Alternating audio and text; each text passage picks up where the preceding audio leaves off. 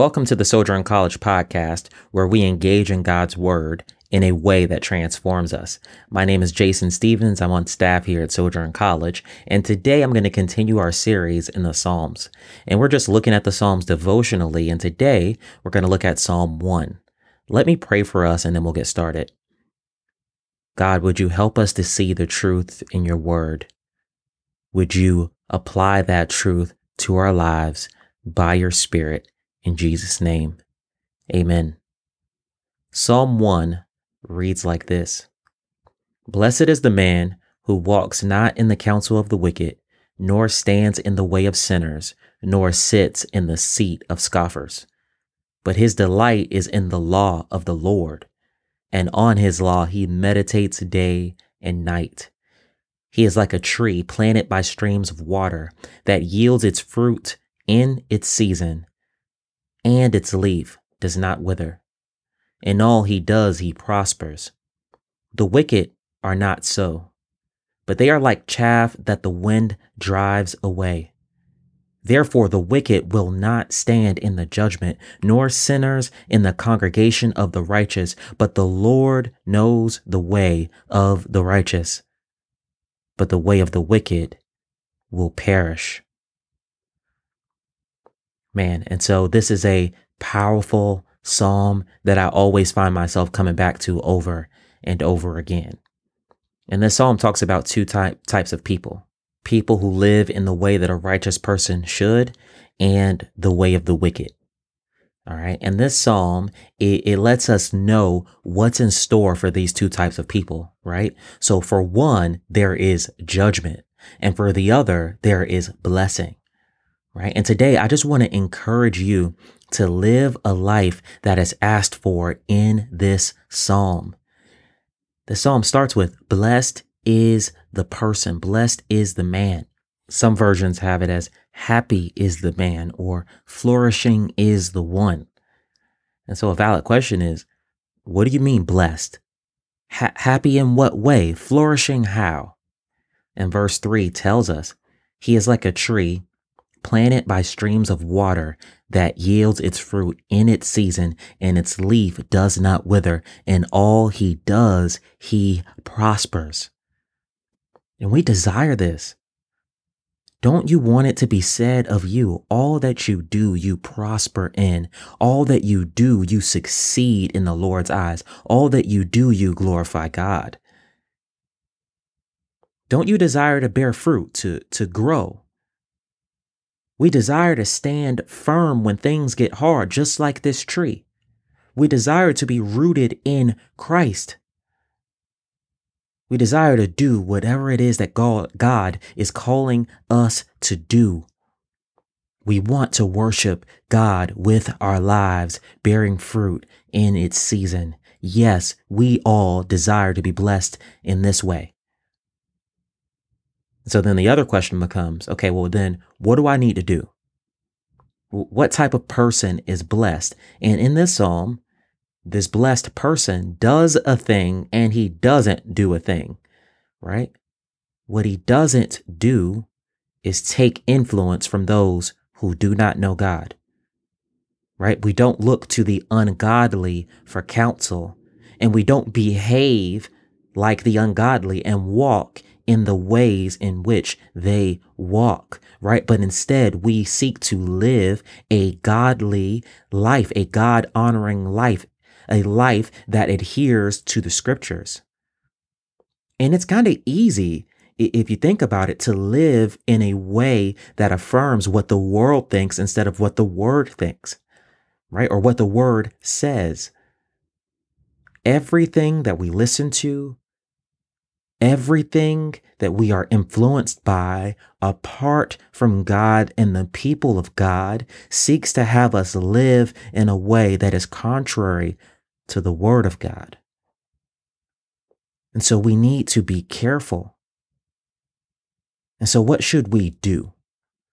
Well, what we should do is delight in the law of the Lord. And on his law, we should meditate day and night. But do we delight in God's word? Do we love it and look forward to it? Do we like to think about God's instruction? Does it amaze us when we read it? We should love it, man. I think about my wife, and I love my wife. But if I were to tell you that, man, I get upset when I have to take her on dates, it's like, man, what do you mean? You should delight in that, right? You should want to be with her. You should desire her. And that is the way that we should think of God's word. And delighting in God's word makes the second part of the psalm easier, when we should be meditating on it day and night. But also, meditating on the word day and night helps us to sustain our delight for God's word. Meditate on it. Think deeply about it. Ruminate. Have it on your mind. Think about God's word. Think about it. Practically, this makes a whole lot of sense, man. I am a person that is somewhat easily advertised to.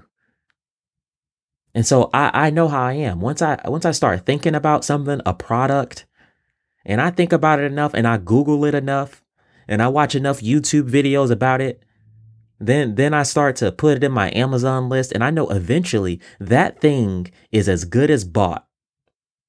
I start budgeting for it. And these advertisers know if they can just get me to think about this thing enough, if they can just put it in front of my face enough, have it swim around in my head enough, eventually I am going to buy. And the more I think about this thing, the more I hear about this thing, the more likely I am to purchase it. To where me thinking about this thing eventually moves on to actions. But the word of God works the same way, where if we just think about it. See, the writer of the psalm knows that if we can just get it in front of our face enough, if it can just swim around in our heads enough, or we can talk about it enough, engage in it enough, eventually it will make its way into our actions. It will transform the way that we live. But it seems that a lot of times we don't have enough space in our heads to put the word of God because we're too busy thinking about so many other things. But in reality, there is a lot of space in our day to think about God. It doesn't take a lot to just think about his word. When you read something in the morning, you can think about it throughout the day, but sometimes we have our heads so filled up with other stuff that it's hard for us to think about the word. It's hard for us to even make time to even read. And so what I'm asking today, man, clear your mind of the junk. Consider what it is that you actually meditate on day and night. What is going around in your head all the time? And we need to replace those things with the word of God. Think through practices that can help you to actually engage in God's word, and seeking that it will transform us into fruitful Christians by God's Spirit. I want to pray for us because I think that the thing that gets me most is like, man, I want to delight, but I don't delight. I want to meditate on God's word, but I don't, it doesn't even come to mind. I'm so busy. There's all of these things that get in the way. And so we need supernatural help to put this psalm into practice. And so let's pray right now that God would teach us to delight and meditate on his word.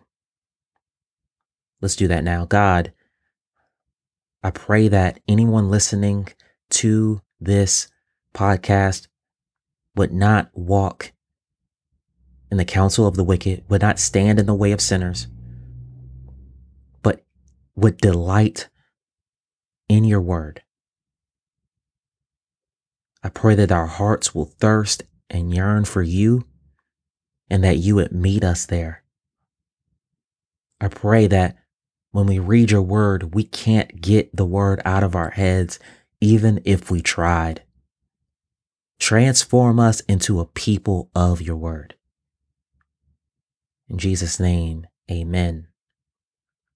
You've been listening to the Sojourn College podcast, where we engage in God's word in a way that transforms us. And I pray that listening to this song will encourage you to go and engage in God's word in a way that transforms you. Take care. So I'll see you next time. Peace.